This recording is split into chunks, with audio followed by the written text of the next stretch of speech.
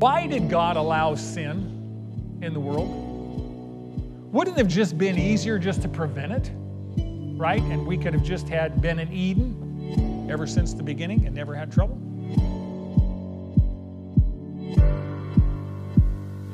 Welcome to the Manna Bible Lessons Podcast. Manna is a Bible study life group that meets at Valley Baptist Church in Bakersfield, California, every Sunday at 9:30 a.m. However, if you're listening from another part of the world, then we welcome you, and we invite you to stay tuned after the lesson to hear how you can submit your prayer request to be on our prayer sheet. Thank you for joining us, and now, here's Brad Hannock.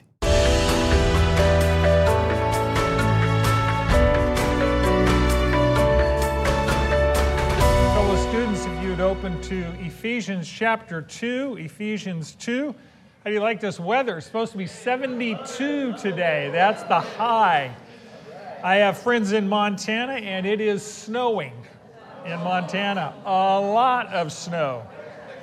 So opening season is next week, and it's going to be interesting for the bird hunters up there, I'm sure. So at any rate, Ephesians chapter 2, Lord willing, we'll be in the first 10 verses today. The first 10 verses of Ephesians chapter 2 really are the biography of the sinner. Verses 1 to 3, we're going to talk about our spiritual past. We were dead in our trespasses and sins.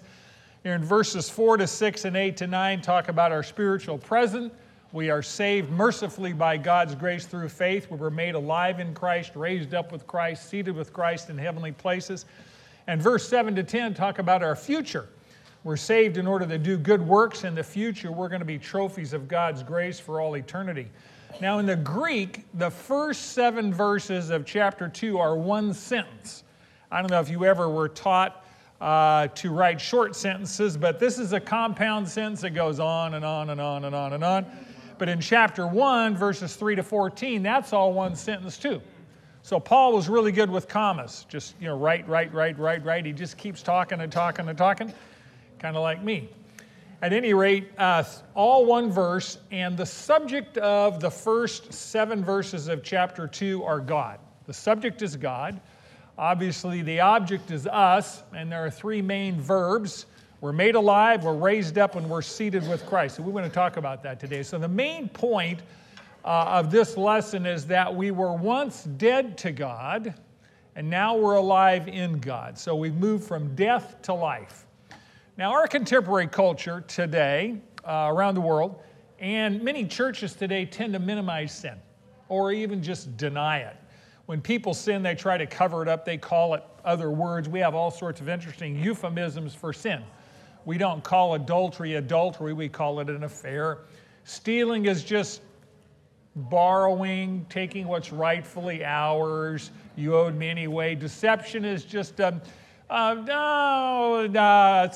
mistruth. It's a white lie, whatever it is. Sinful people, that's us, will try almost anything to fix their problems themselves. I mean, today we believe if you have a problem, go to a 12-step program. Try harder, get a little discipline in your life, go to counseling, meditate, get medical treatment, anything you can do to try and fix your sin problem. The story is told of a man who owned a pet snake. One day he purchased a little white mouse to feed the snake and placed it inside the glass cage where the snake was sleeping in a pile of sawdust. I remember one time I was asked to house sit, and they had me feed the snake. They had a couple of them. And it was always interesting going down and buying the mice and putting them in the cage. At any rate, the mouse is now in the cage with the snake who's sleeping in a pile of sawdust, and the mouse has a problem. Would you agree? Yes. A serious problem. He needed a solution quickly, or else he would be swallowed alive. So the mouse began to cover up the sleeping snake with sawdust chips until it was completely buried in sawdust. Mouse thought he'd solved the problem. Not really. Covering up sin doesn't eliminate sin. The solution for the mouse came from outside the cage. The owner, the man, took pity on the mouse and removed it from the cage. Now, we should feel sorry for the snake because he's going to go hungry, but the mouse could not save itself from the snake, right? Even trying to cover up sin. Just like the mouse, was it not for the saving grace of our Master Jesus' hand, sin would swallow us alive. As a matter of fact, it already has. The Bible says in Ephesians 2, verse 1, and you were dead in your trespasses and sins. So the first step to dealing with sin is to understand sin from God's point of view, not our point of view. Here's the principle. Before Christ rescued us, our sins had separated us from God and we were spiritually dead. I was going to say deader than Elvis, but I didn't. You should be happy, right? But now I said it anyway.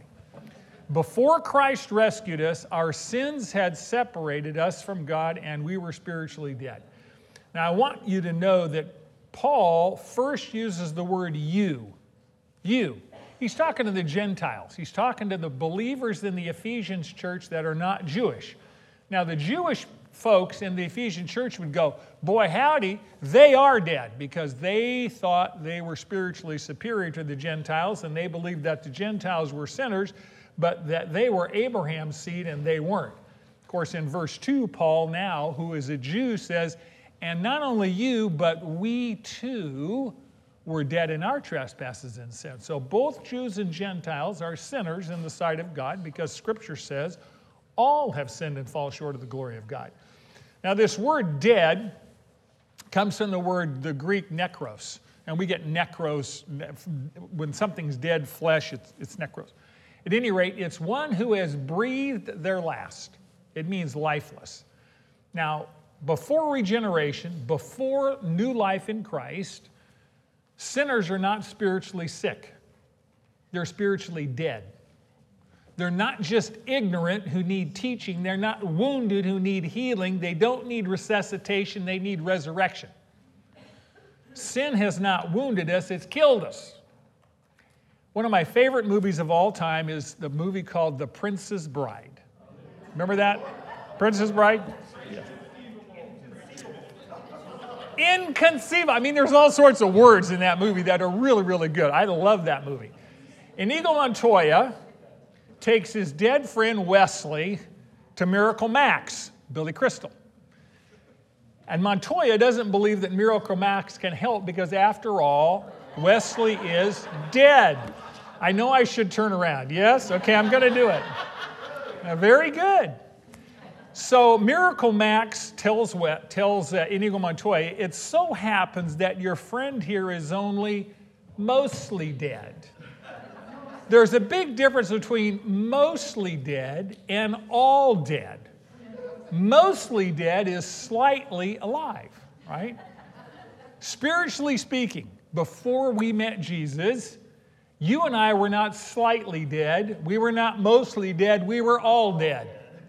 Room temperature dead. Face down in the water dead. I mean, I could go on and on. Kaput, as they say in German. We were like Lazarus in the tomb before Jesus raised him from the dead.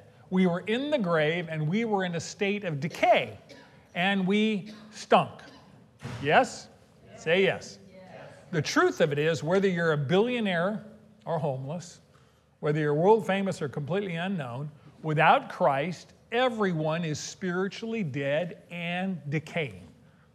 Now, physically dead people are unable to respond to any stimuli. That's a pretty good definition of dead, by the way. Unable to respond to any sort of stimuli. Dead people don't feel pain, hunger, thirst. They don't think, they don't talk, they don't walk. Matter of fact, I know some people like that, and they seem to be alive, but anyway. Dead people are unable to do anything. And spiritually dead people are in exactly the same condition. Those who are spiritually dead, the Bible says, are unable to even understand spiritual things, let alone respond to them. 1 Corinthians 2:14 says, but a natural man or woman does not accept the things of the Spirit of God, for they are foolishness to them, and they cannot understand them because they are spiritually appraised. When you share your faith with people, unless the Holy Spirit regenerates them, opens their eyes, what you say to them seems foolish. It doesn't make sense. And Scripture says a natural person, a person who's unsaved, a person who does not have the Holy Spirit living in them, is spiritually dead because of their sin, and they cannot comprehend the things of the Lord. Sin is rebellion against God's will and God's way, and that results in death. And Scripture says we're dead in trespasses. Now, the word trespasses literally means false steps. It means to deviate from the truth. To transmit, or transpass, or transgress means to willfully break God's laws. And we're dead in those trespasses and sins. And of course, sin means to miss the mark. It means to wander from the path of God's righteousness. It means to violate God's law. Now, sin kills people because it separates them from the source of life. Who's the source of life? Almighty God is the source of life. When you're separated from the source of life, you're gonna die, right? Remember, I'm dating myself back now, but go back probably even pre-World War II. Remember the old days when you had deep sea divers? This is before the advent of the compressed air tanks. Marty Buck, you scuba dive. Now we take portable compressed air tanks, we put them on our back, and we can go underwater. You see the scuba diving on nature TV, etc. But back in the day, you put the diver in a diving suit. I mean, they had a very heavy suit, and they would go down, and they had this tube, this hose, that they pumped air and oxygen and compressed gas and whatever they needed all the way down underwater from this hose, from a boat on the surface. And if that line was cut, the diver was going to die because that hose was connected them to the source of oxygen, which was their life. Sin has cut the connection, the umbilical cord, if you will, between God and people without Christ are dead in trespasses and sins because sin separates us from God. Isaiah 59:1 says, "Behold, the Lord's hand is not so short that it cannot save, nor is ear so dull that it cannot hear." God doesn't need hearing aids. Verse 2, "But your iniquities," your sin, "have made a separation between you and your God, and your sins have hidden his face from you so that he does not hear." See, before Christ, sinners are separated from God, but they don't believe they're dead in trespasses and sins. Every sinner I know, without Christ, thinks they're doing fine. You ever talk to them?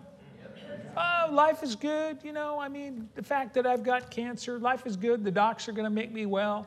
I've never met anybody yet who says, "I'm due to leave here in a matter of weeks, and I'm going to go to hell, and I'm okay with it." I've never met one person without Christ who said that. They all have some kind of a line. "Well, I can get well, and I'm okay, and God's going to grade on the curve, and at least I got a C, and he's okay with average." I mean, there's all sorts of reasons. People without Christ are dead, but they think they're alive. How many of you have ever seen any zombie movies? Yeah, you zombies, you got it. The Walking Dead, That's what spiritually dead people are like. They're physically alive, but spiritually dead. See, before Christ, that was us. We were all separated from God, but we thought our relationship with God was just fine. The truth is, we were deceived, and we were enslaved because we were deceived. Before Christ, people are really controlled by three forces. The world, the devil, and the flesh. Let's pick that narrative up at verse 2. Paul says, "And you were dead in your trespasses and sins," verse 2, "in which you formerly walked, according to the course of this world, according to the prince of the power of the air, of the spirit that is now working in the sons of disobedience. Among them we too all formerly lived in the lusts of our flesh, indulging the desires of the flesh and of the mind, and were by nature children of wrath, even as the rest." Here's the principle. Before Christ rescued us, we were enslaved by the world that pressured us, the devil who deceived us, and our flesh that enticed us to sin against God. before Christ rescued us, we were enslaved by the world that pressured us, the devil who deceived us, and our flesh that enticed us to sin against God. So the three powers that influence people to sin are the world, the devil, and the flesh. And Paul says, you were dead in your trespasses and sins, and you lived according to the course of this world, which literally means the age of this world. By the way, when he's talking about the world in spiritual terms, he's not talking about the physical planet. Planet Earth is fine. The world, as Paul is describing, is a philosophy. It's an organized cultural and social system that seeks to eliminate God from every area of life.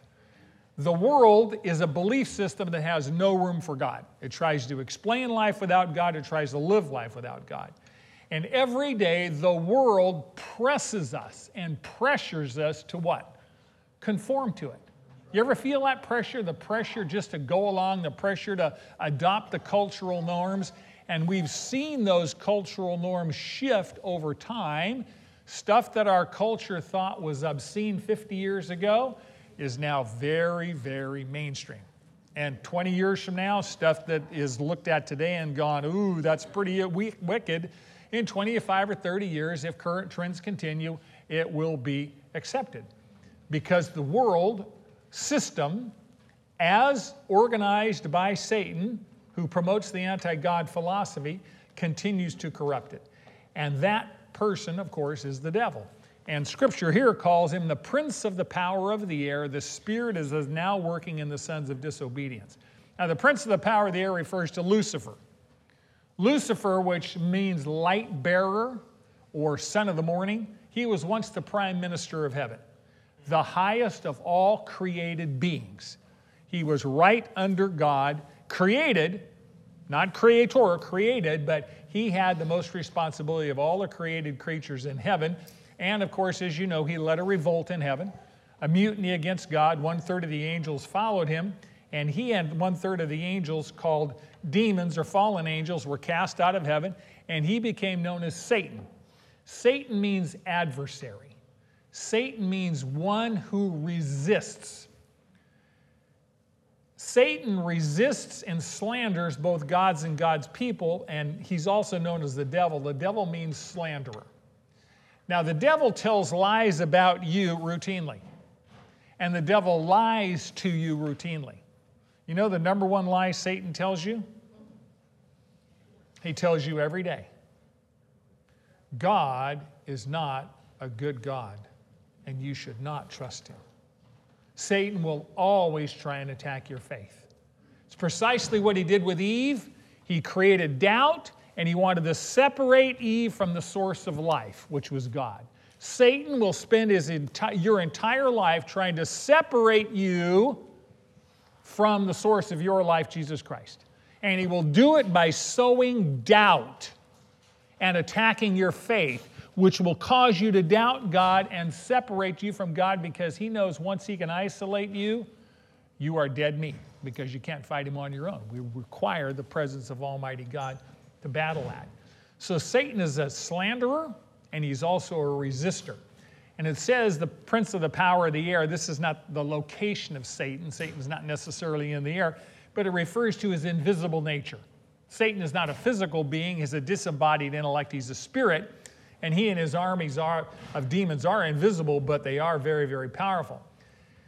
Many people today ridicule the notion of demons, ridicule the idea of Satan, because they say, well, I can't see him. Well, you can't see x-rays either, right? Or radio waves or microwaves, but some of you heated something up in the microwave this morning. You didn't see the microwaves, but you saw what it did, right? It heated your coffee or tea up. So we necessarily can't see this invisible spirit world, but we sure can see its effects on people.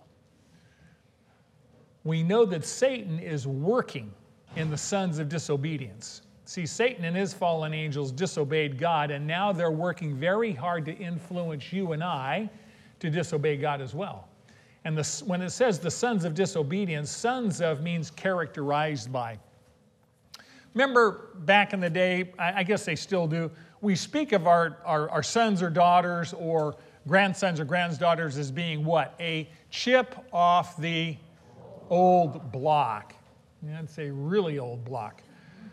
Children resemble their parents because they have the same DNA as mom and dad. Sinners resemble their father, the devil, because they have the same sinful fallen nature as Satan does. Satan's disobeying God, and those who follow Satan are also disobeying God. Here's the reality. There's no neutrality. You are either following God or you will be following Satan. You cannot say, I'm not following either. If you're not following God, you're following Satan, right? So Satan's primary tool is deception. Satan is a liar. He's the best liar in the universe. He's a master deceiver, and he uses deception to blind people to the truth so that they think they're okay without a relationship with Jesus Christ. 2 Corinthians 4:4. In whose case, he's talking about the lost, the God of this world has blinded the minds of the unbelieving so that they might not see the truth of the gospel, the light of the gospel of the glory of Christ, who is the image of God. This is the reason when you share your faith with people, you need to pray that the Holy Spirit will open their eyes, open their minds to see, because they are dead without the life-giving power of the Holy Spirit, and they will not see without that. They're blinded by Satan until God opens their eyes. So Paul says, look, before Christ, we were dead in our trespasses and sins. We followed the world. We were deceived by Satan. And number 3, we obeyed the lusts of our flesh. Now, the flesh is not necessarily talking about the physical body. It's talking about our old sin nature. It's talking about the sin nature we inherited from Adam. It's talking about our DNA. Our spiritual DNA is sinful because we were born in sin. We're not sinners because we sin. We sin because we're sinners. Our behavior comes from our nature. You know, you don't have to teach your children and grandchildren to sin. They just do it. It's part of their nature. It's what they inherited from Adam. We don't have to teach them to disobey. We don't have to teach them to tell lies. We don't have to teach them to beat up on their brother and sister. They just kind of do that automatically, just like you and I did, because we're born in sin. And before Christ, we were dominated by the desires of our fleshly sin nature. Romans 8:7 tells us that the mind set on the flesh, that's the old sin nature, does not subject itself or obey the law of God, for it's not even able to do so. And those who are in the flesh, those who are before Christ, cannot please God. So before Jesus came into our lives, we were unable to obey God because we were controlled by the lusts of the flesh. And by nature, we're children of wrath. In other words, we were born in sin, and God hates sin. And just like children have a pretty close relationship with their parents, unbelievers have a close relationship with the wrath of God because they're rebels against God. And we were all rebels against God before the grace of Jesus Christ saved us. See, before salvation, the sinner doesn't have a problem with the world. The sinner doesn't have a problem with the devil. The sinner doesn't have a problem with the flesh. No problems. It's only when you come to faith that the warfare begins. The story is told of 2 young fish. They're swimming along, and they meet an older fish who asks them, "Good morning, boys. How do you like the water?" The older fish swims away. One younger fish turns to the other and says, "What's water?" For the unsaved, the world, the flesh, and the devil, it's the water they swim in. It's the environment they live in. And they are as at home in it as a fish is in water. And they're as unaware of it as the fish is in water. They're controlled by it, and they don't even recognize its existence.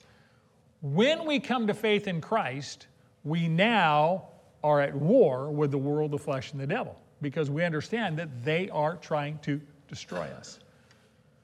Verse 4.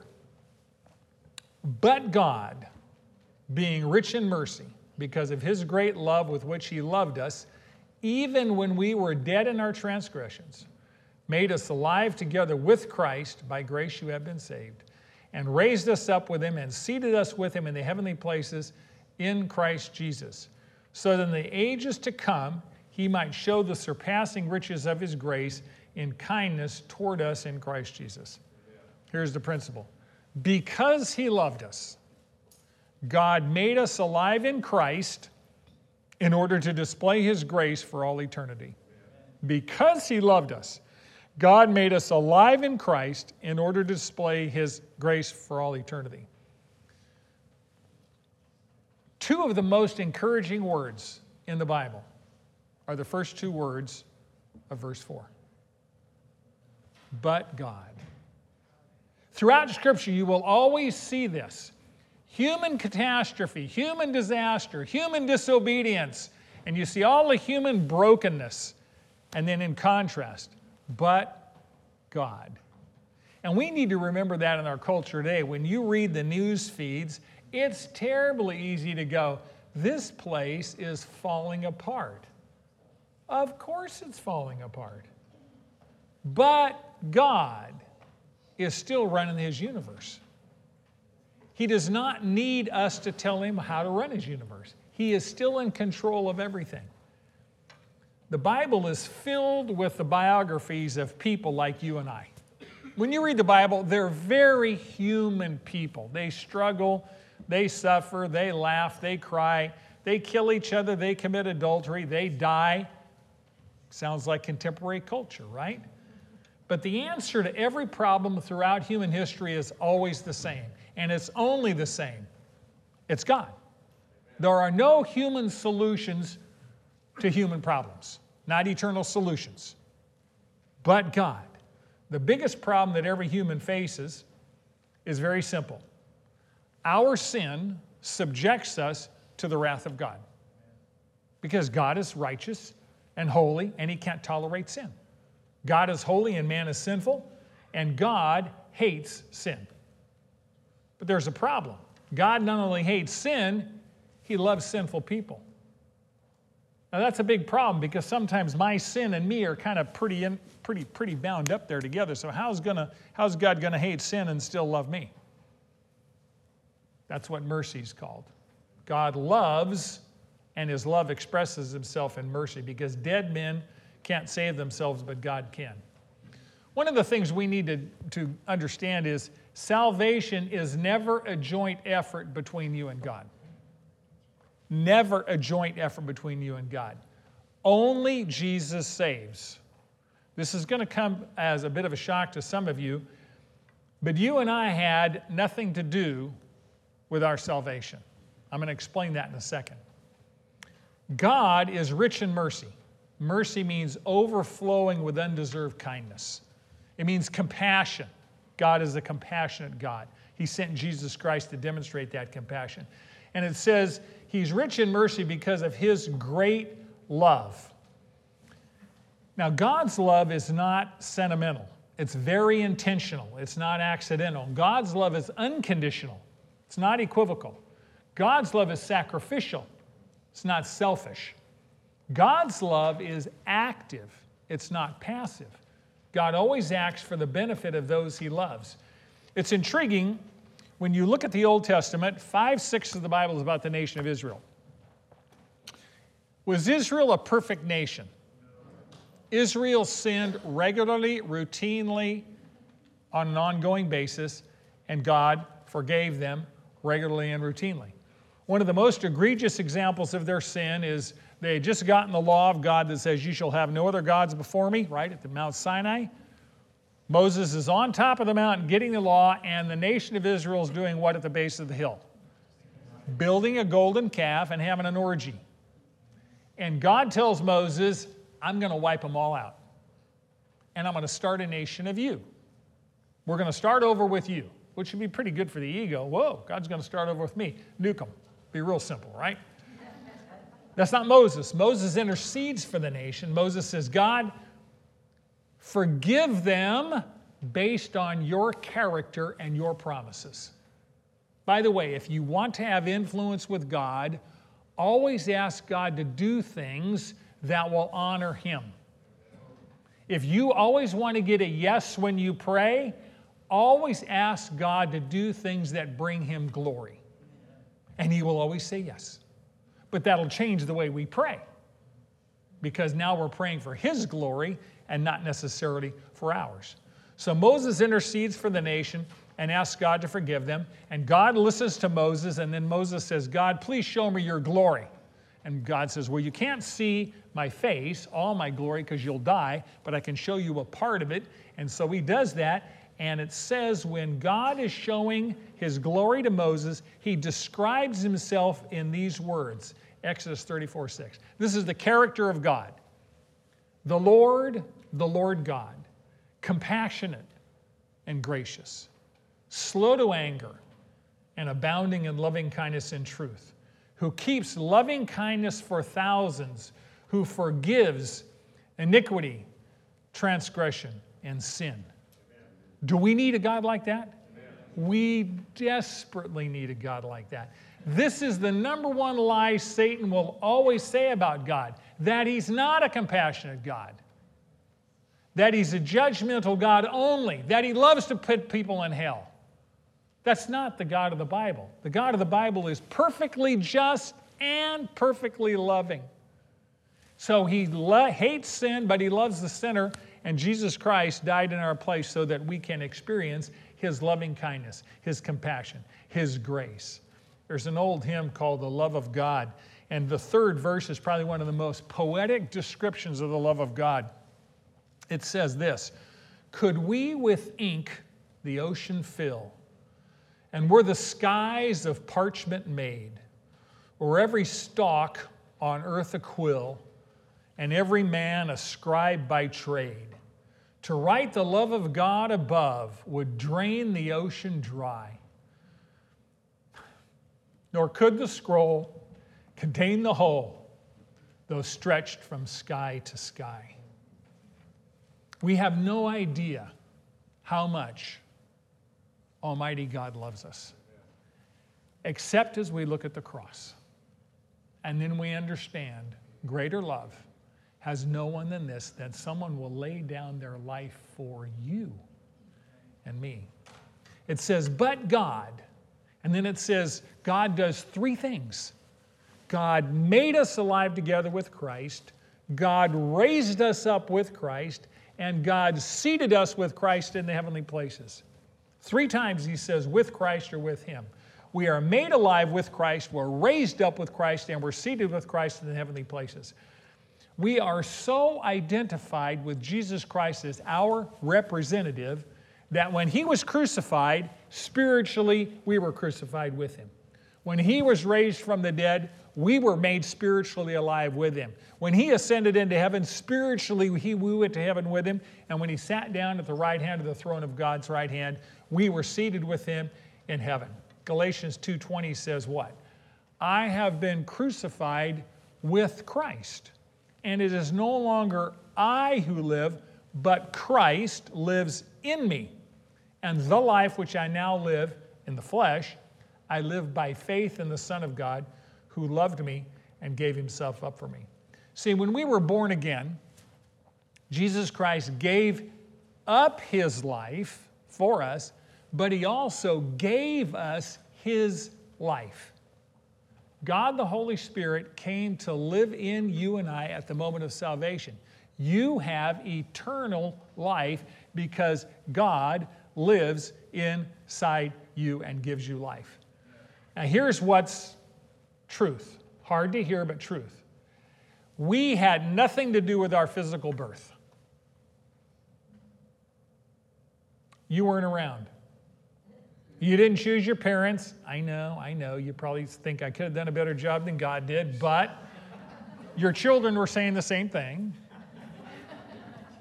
When we were born again, spiritually, we didn't have anything to do with that either. And you say, whoa, Brad, hang on.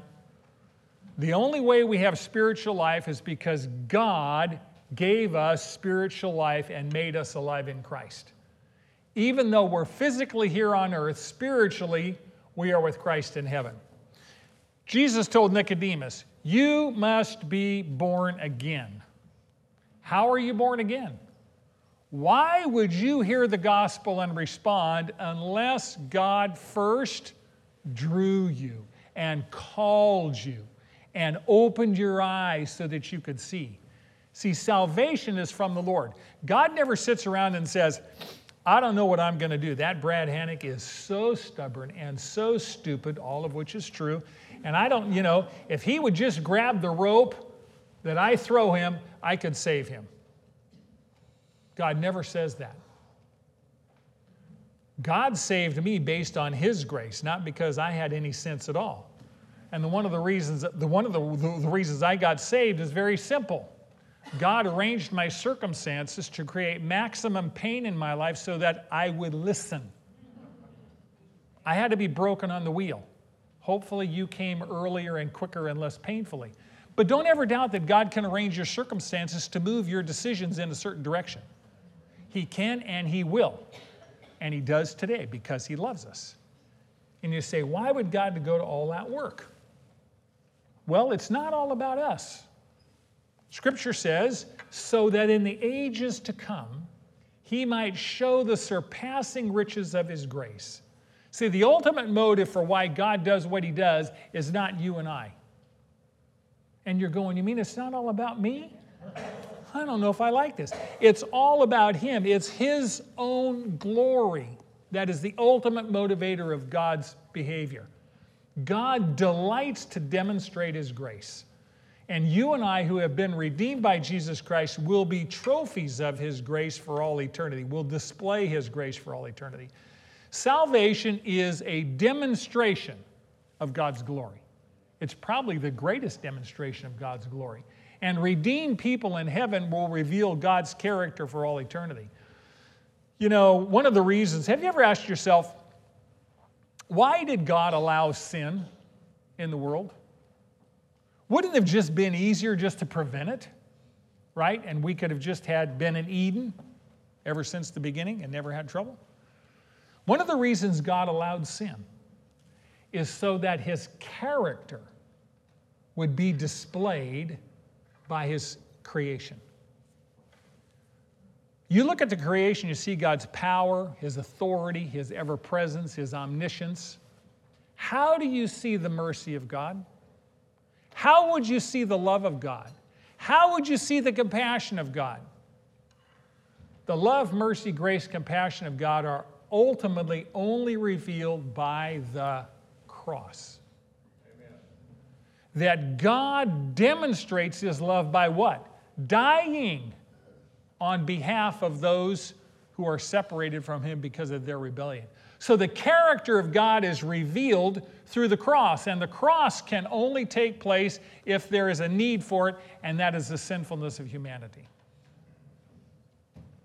God has reasons beyond our comprehension, which I'm very grateful for.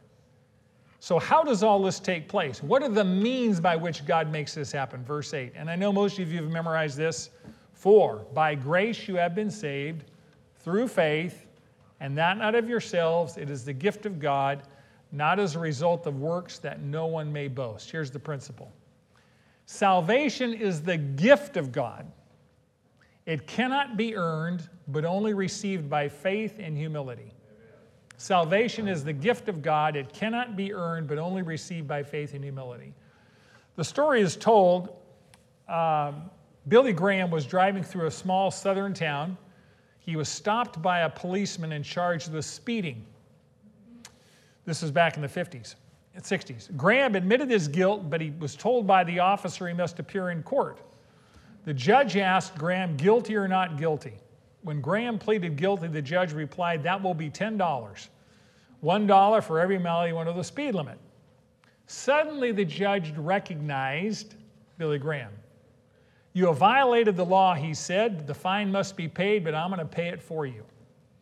He took a $10 bill from his own wallet, attached it to the ticket, and then took Graham out and bought him a steak dinner. That, said Billy Graham, is how God treats repentant sinners. Mercy is not getting what you do deserve. That's not having to pay the fine because the judge paid it for you. Grace is getting what you don't deserve. That's the steak dinner, right? When we talk about being saved, saved literally means to be rescued. Saved means to be rescued from danger or destruction. When we say, Jesus saved me, it means he saved you from destruction and danger. He kept you safe and sound. Contrary to what the world says, everyone needs saving from the wrath of God, and we are saved by faith by grace through faith. Grace is God's supernatural medicine that gives us new life and saves our souls. Faith is the hypodermic needle that injects God's divine medicine of grace into our lives. You understand that? By grace, that's the medicine. Through faith, faith is the means. Faith is the conduit. Faith doesn't save us. God's grace saves us. Faith is the mechanism through which God distributes his grace into our lives. Faith literally means to trust in something. It means to put your full weight on something. How many of you have ever been to Seattle and seen the Space Needle? Space Needle was built in 1962. It has an observation deck that's 500 feet above ground level, and you push a button, and there's multiple elevators that go up and down that Space Needle every day, and they take you up to the observation deck, and it rotates, and you get this beautiful view of Seattle. Now, faith is not pushing the button. Faith is actually stepping into the elevator, putting your full weight on it because you believe that elevator will safely take you up and down, right? Faith is not blind. You look and you go, well, Brad, I've seen the elevator go up and down multiple times. I have faith that it'll take me up and down too. Well, faith in Jesus Christ is not blind. You've only seen him change millions of lives throughout recorded history. You only understand the Bible is the most documented historical document of its era, without a doubt. So we exercise faith when we put our full weight on something, and that is a choice. That is a decision. So God does the saving. Salvation is from the Lord. He's the one who calls us, draws us, has laid down his life for us. Faith is our response to that. It's an act of the will. It's a choice to put your full weight on Jesus to forgive your sins and stop trusting in yourself to forgive your sins. So the only thing we do in salvation is receive. God's done all the work. We simply say, I choose to believe. I choose to live in accordance with what God has done on my behalf. I'm going to turn away from sin, and I'm going to turn to Jesus. Turning away from sin is called repentance. That's 180 degrees. Turning to Jesus, that's exercising faith that he has forgiven your sins. So the basis of our salvation is God's grace. The means by which we receive that is faith or trust. Faith is not a human act that earns God's favor. Salvation is a gift. He's the giver and we're the receiver, right? How many of you have ever given gifts to your children? If you haven't, don't put your hand up. When you give a gift to your children and they put out their hand to receive your gift, are they earning it? Is that a wage? If it's a gift, they are just receiving it. They open their hand and they receive it. That's what salvation is. The credit goes to the giver, God, not the receiver. God gave us his son, Jesus, who died in our place to pay for the penalty for our sin. We don't deserve it. We certainly can't earn it. If you work for it, then it's no longer a gift. It's a wage. And then God owes us, right? We can say we deserved it. However, if God alone is the source of salvation, then who gets all the credit? He gets all the glory at that point in time. See, our sinful human pride wants to say, well, you mean I can't do anything to earn it? No, you can't. You can receive it with humility and faith and gratitude. So God's grace is a gift. The faith to believe is a gift.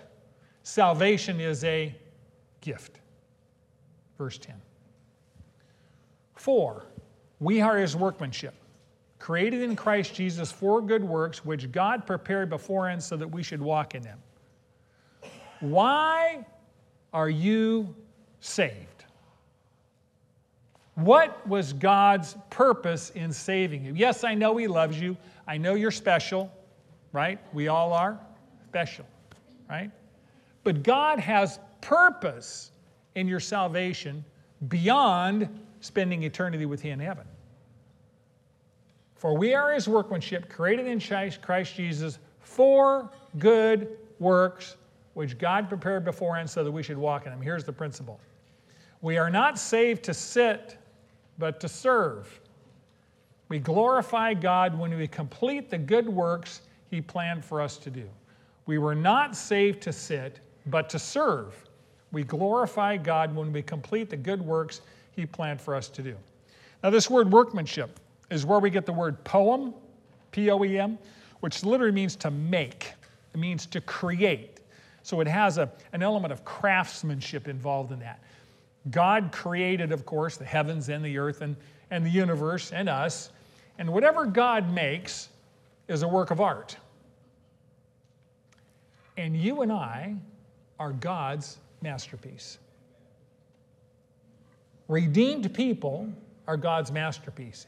God is the master craftsman, and He created us in Christ Jesus for a purpose. Obviously for His glory, and one of the ways we glorify Him is to do good works. Now, good works are not the root of our salvation, they're the fruit of our salvation. God didn't save us because of our good works, because God's standard of righteousness is 100%, and none of us are there. He saved us by faith in order that we would do good works. God has work for us to do it, and by the way, He expects His work to be done well. Martin Luther once said, "The maid who sweeps her kitchen is doing the will of God just as much as the monk who prays. Not because she may sing a Christian hymn as she sweeps, but because God loves clean floors." He does. The Christian shoemaker does his duty not by putting little crosses on the shoes, but by making good shoes, because God is interested in good craftsmanship. Have you ever noticed that the universe is really well crafted? There's no slop in God's universe. There's no excess parts in God's universe. Every single thing has purpose and meaning and utility and beauty and reason, and God is the master craftsman. God doesn't make junk. You know what the implication is? We shouldn't either. We should be known by people of excellence. What we do should obviously reflect on God. It does reflect on God. So we should be good craftsmen, good craftspeople at whatever we're doing. We're to live a life of good works, not a life of mediocre works. Shoddy work does not reflect well on the character of God. See, God not only expects us to do good works, He's already prepared them for us to do. He's got the job description already written up. You don't need to figure it out. He's got it figured out. He created us according to His divine blueprint, divine specifications, and He has a job description for you to do that's already custom written, just for you. Paul says we should be walking in those, and walk, of course, it's a metaphor for live. We should live in them. It's like a pedestrian who walks down a sidewalk or the bike path or a pathway. The pedestrian doesn't make the path. Path's already been established. Our job is to walk on the path that God's already created for our lives. We have been created according to God's divine specifications. The Bible says that each one of us has at least one spiritual gift. Many of you have more than that. God didn't give you the spiritual gifts for you to sit. He gave them for you to exercise them, to sweat with them, to create His work on planet Earth through His power. We don't do it in our own strength.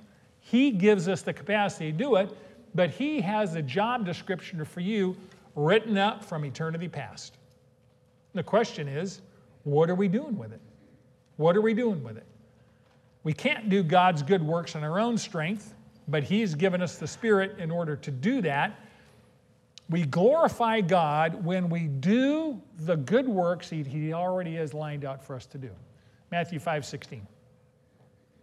It says, "Let your light shine before men in such a way that they may see your good works and glorify your Father in heaven." Your Father in heaven. You know, tomorrow morning, you're going to wake up, and I know you will have a plan for the day.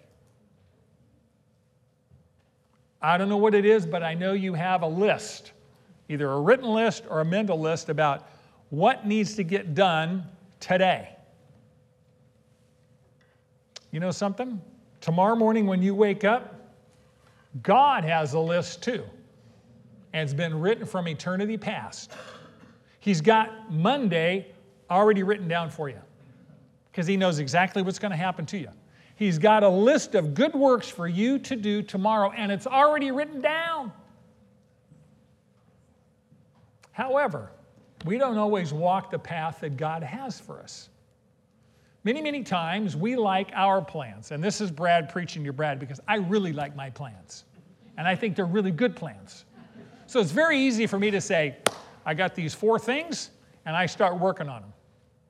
Now, there's 2 sets of mistakes. Number 1, is that what God wants me to work on? And number 2, I think I'm so large and in charge I can do it on my own strength. Now, that's ignorant and stupid, and I'm good at both. Doing good works is God's intention, but it's not inevitable. God doesn't force us to do those good works, right? Each day, we choose to either do what God has for us or to do what we have for us. And the only way to fulfill God's plans for each day is to ask Him and say, Lord, this is your day. This Monday is your gift to me. What is it you want to accomplish today through me? Open my eyes to show me what you want me to do, and then fill me with your Spirit so that I have the power to do it. And God will bring stuff into your life, and you will say, wow, I had a divine appointment today. God just arranged that. Yeah, He's got that for you every day. It's just most of the time we're asleep at the wheel. We don't see it. But believe me, God has it there for us. When we live life God's way, He gets all the glory. What do you get? You get all the joy. Because when we do it His way, we have the delight and the joy of a relationship with our Heavenly Father who delights in us, who loves to love us and accomplish His purposes through us. Let's review, and then Marty or Tom will come and lead us in prayer and praises. Point 1, summary. Before Christ rescued us, our sins had separated us from God, and we were spiritually dead. Number 2, before Christ rescued us, we were enslaved by the world that pressures us, the devil who deceives us, and our flesh who entices us to sin against God. By the way, those 3 have not disappeared in your life, right? Are you at war with the world, the flesh, and the devil? Of course. But greater is He that is in you, the Holy Spirit, than he that is in the world. So you have victory.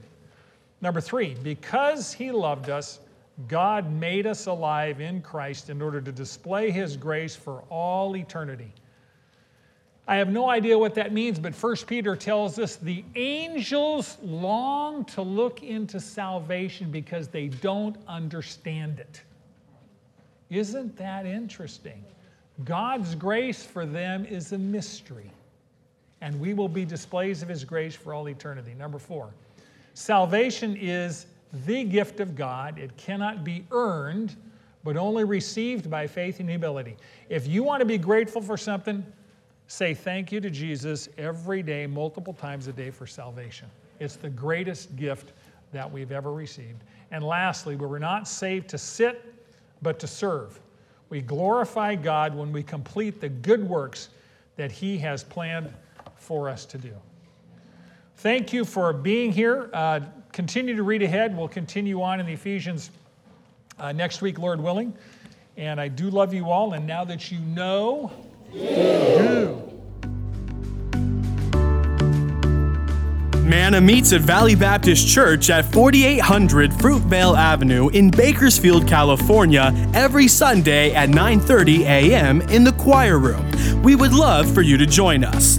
Here at Manna, we believe in doing life together. So if you're in need of prayer, submit your request to mannabiblepodcast@gmail.com, and our class will be happy to pray for you. Thank you for joining us today, and now that you know, do.